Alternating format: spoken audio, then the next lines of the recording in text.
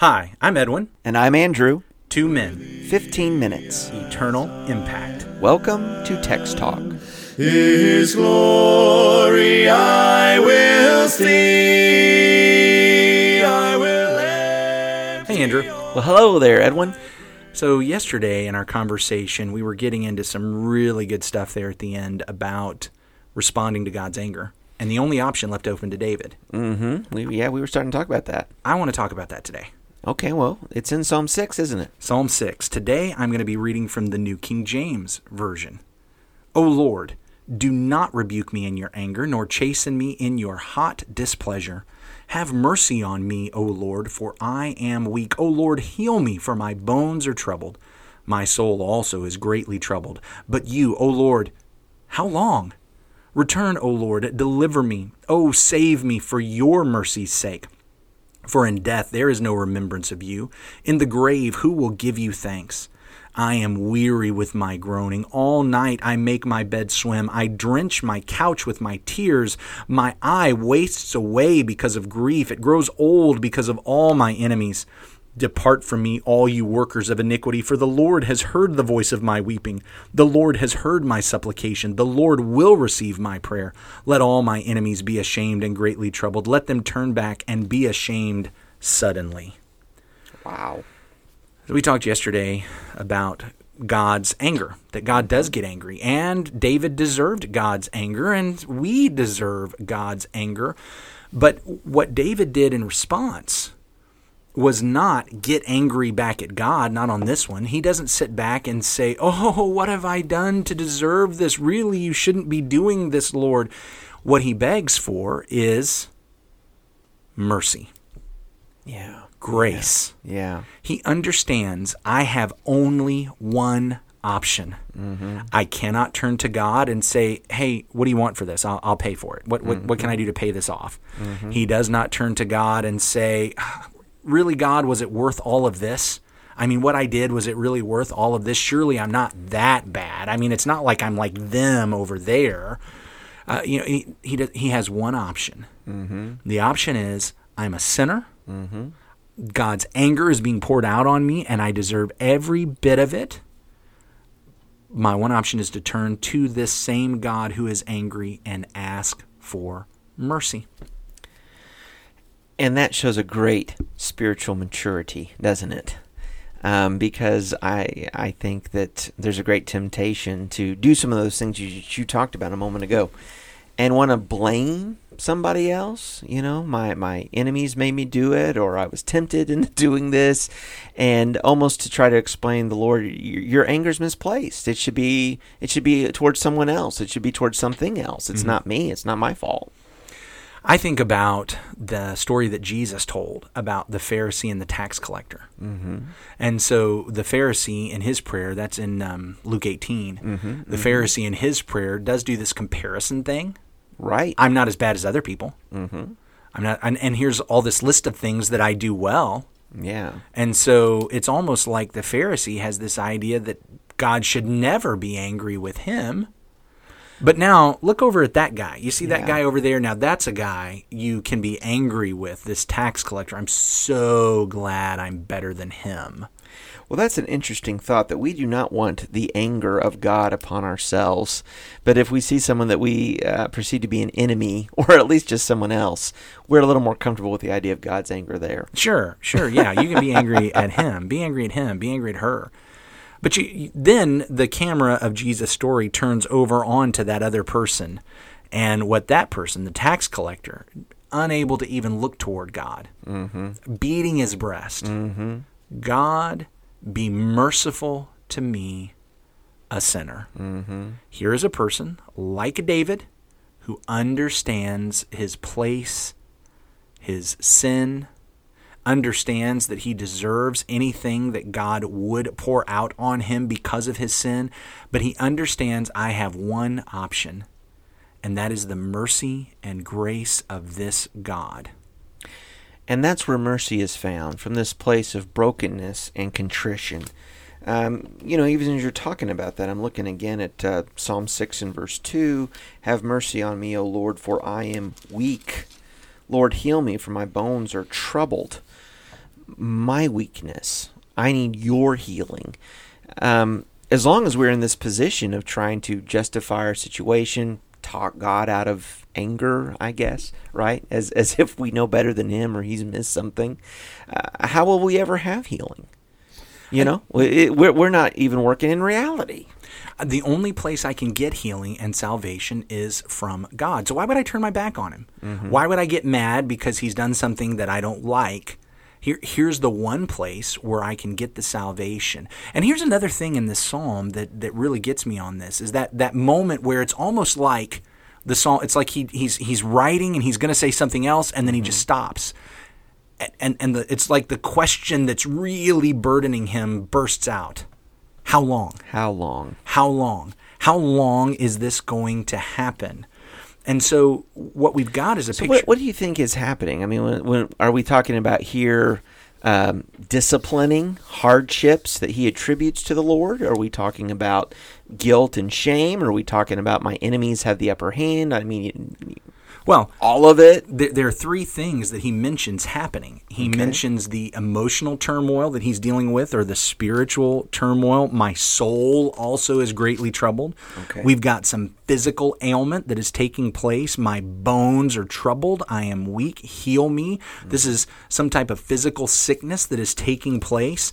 And it appears that the enemies have noticed. Okay. And so, like vultures waiting for the guy out in the desert to actually die, it's the enemies are now circling around. They see that, okay, something's going on. David is on the outs with his God, and we're circling up, ready to pounce as soon as we think we can, and as soon as we think we can get away with it. Maybe God's going to let us do that this time, or now at this point. David's on the outs with him. And so it looks like all three of these things are happening all at once. All right.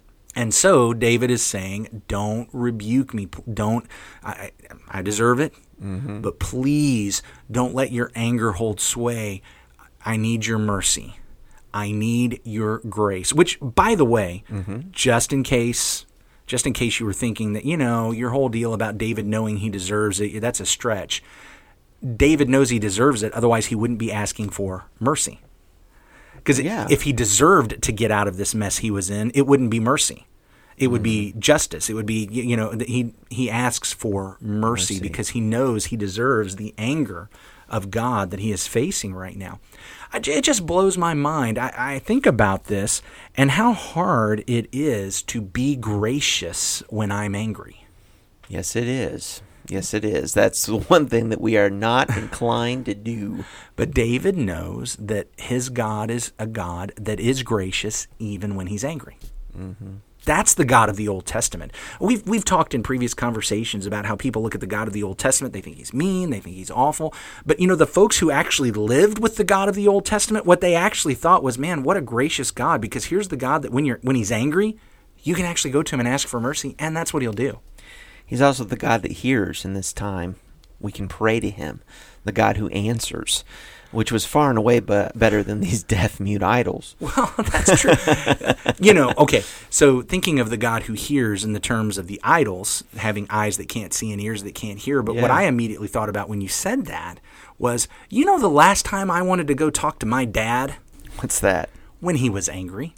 Oh, I didn't want to go talk to my dad when he was angry. Right? I mean, this is, you won't like me when I'm angry. Well, that's very much the truth. And my dad, he would make this face. And I mean, when that face came over him, even my mom would say, "You need to leave your father alone right now." He's got that look in his eye. Yeah. Oh, man, I know it. And yet, when our Heavenly Father gets angry, the thing that we should most do is go talk to him. Go talk to him, because we serve a Heavenly Father that when he is angry will also be gracious. It does not matter how angry he is, he will still be gracious to his covenant people. To his covenant people. I think that's important to recognize. David is able to do this because he knows the covenant relationship he has with God. Because he has a covenant relationship with God, he is able to come to him even in the middle of the anger that God has over his sin. So that's one of the blessings then.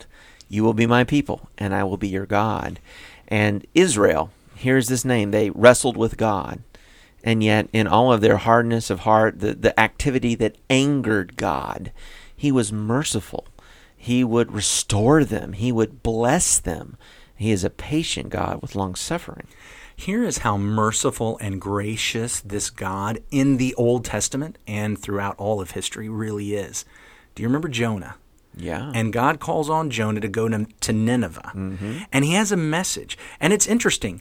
Go back and read the message. Jonah's message is not repent and you'll get out of this. Jonah's message is, in 40 days, y'all are going to get wiped out. That is the message. And for Jonah to come and take this to Nineveh, we have to recall that Nineveh is the capital city of the Assyrian Empire, which was the power holding his people, Israel, in captivity at that time. Well, these are the enemies. These guys are the enemies. These are not the covenant people of God. These are not the covenant. But God calls Jonah, and he's going to send him to Assyria to say, I'm about to judge you guys. Mm-hmm. I'm about to judge you guys. You would think that that would be a message that an Israelite prophet would love to deliver. Judgment's coming on our enemies. But Jonah didn't want to go. And the reason we find out that Jonah didn't want to go is not, I might get over there and they'll get mad at me. And if they get mad at me, then they might persecute me or imprison me. No, that's not it at all. Instead, here's what it says in Jonah chapter 4, verse 1. But it displeased Jonah exceedingly, and he was angry, and he prayed to the Lord and said, O Lord, is this not what I said when I was yet in my country? That is why I made haste to flee to Tarshish, for I knew that you are gracious God and merciful, slow to anger and abounding in steadfast love, and relenting from disaster. Therefore now, O Lord, please take my life from me, for it's better for me to die than to live. In other words, Jonah understood that this God was so merciful and gracious that when even Nineveh, the capital of Assyria, the enemy of God's people, heard about his coming judgment, if they repented, God would relent of the judgment. And he didn't want that. He did not want to proclaim the message of judgment to them, because if they repented, I know my God is merciful and he won't wipe them out. I want them wiped out. I don't want them hearing the message. Yeah, Jonah is actually a foil for God in that chapter, because it starts by saying Jonah is angry. Jonah is angry, I guess, at God. Jonah is angry, of course, at these Assyrian people. And it's because there is no place of mercy in Jonah's heart for these. In fact, he has more mercy for a gourd, for some kind of vine. Yeah. And what a powerful lesson that is about God, who is angered at sin and yet is willing to be merciful and gracious, even in the middle of his anger. So I guess that's the thing I'm wanting to take away from this, is that there are times when I fear that God is angry at me. And in fact, I realize that pretty much all the time he probably has a right to be. But what can I still do? Mm-hmm. I can go to God in prayer. Mm-hmm. I can talk to him. And that's what I want to share with folks today. I hope they can get that from this discussion and look at David. We would love to hear what you're hearing about or learning about in these Psalms or whatever you're reading. Give us an email. Yeah. Text talk@christiansmeethere.org. Let's go ahead and pray to God right now. Yeah. Glorious God, thank you so much. If what's going on that we're dealing with here in America is your anger on your people, or on this nation, and I will say out loud that is not the same thing. America is not your people. We know that your church is your people. But whether this is judgment and anger on the church or on America, or even if it's just time and chance happening right now, whatever the case is, we come to you in prayer. We pray for your mercy. We pray for your grace, and we are thankful that you have provided that through Jesus Christ, so that whatever we face right now in this life, we know that if we're in Jesus, we look forward to eternity with you, and we are thankful for that. We do ask that you would walk with us through all that we face in this life. And Father, when we have rebelled against you, when we have decided to choose sin instead of you, and it incurs your hot displeasure and your anger, we pray, Father, that you would not rebuke us in your anger, but that you would be merciful to us, and that you would do whatever it takes to draw us back to you, and that we would have folks that would talk to us, we would hear scripture, whatever we need. And Lord, thank you for your mercy that comes through your Son and his blood. It's through him that we're praying right now. Amen. Amen. Thanks for talking about the text with us today. I'm Edwin Crozier, and I'd like to invite you to join the Christians who meet on Livingston Avenue this Sunday for our Bible classes and worship. You can find out more at christiansmeethere.org. Check out our daily written devotional that goes along with today's episode. You can find a link for it in our show notes. Michael Eldridge wrote and sang all 4 parts of our theme song. You can get more from him at acapeldridge.com. Remember to subscribe, rate, and review our podcast so others can learn about it more easily. Have a great day. When I go,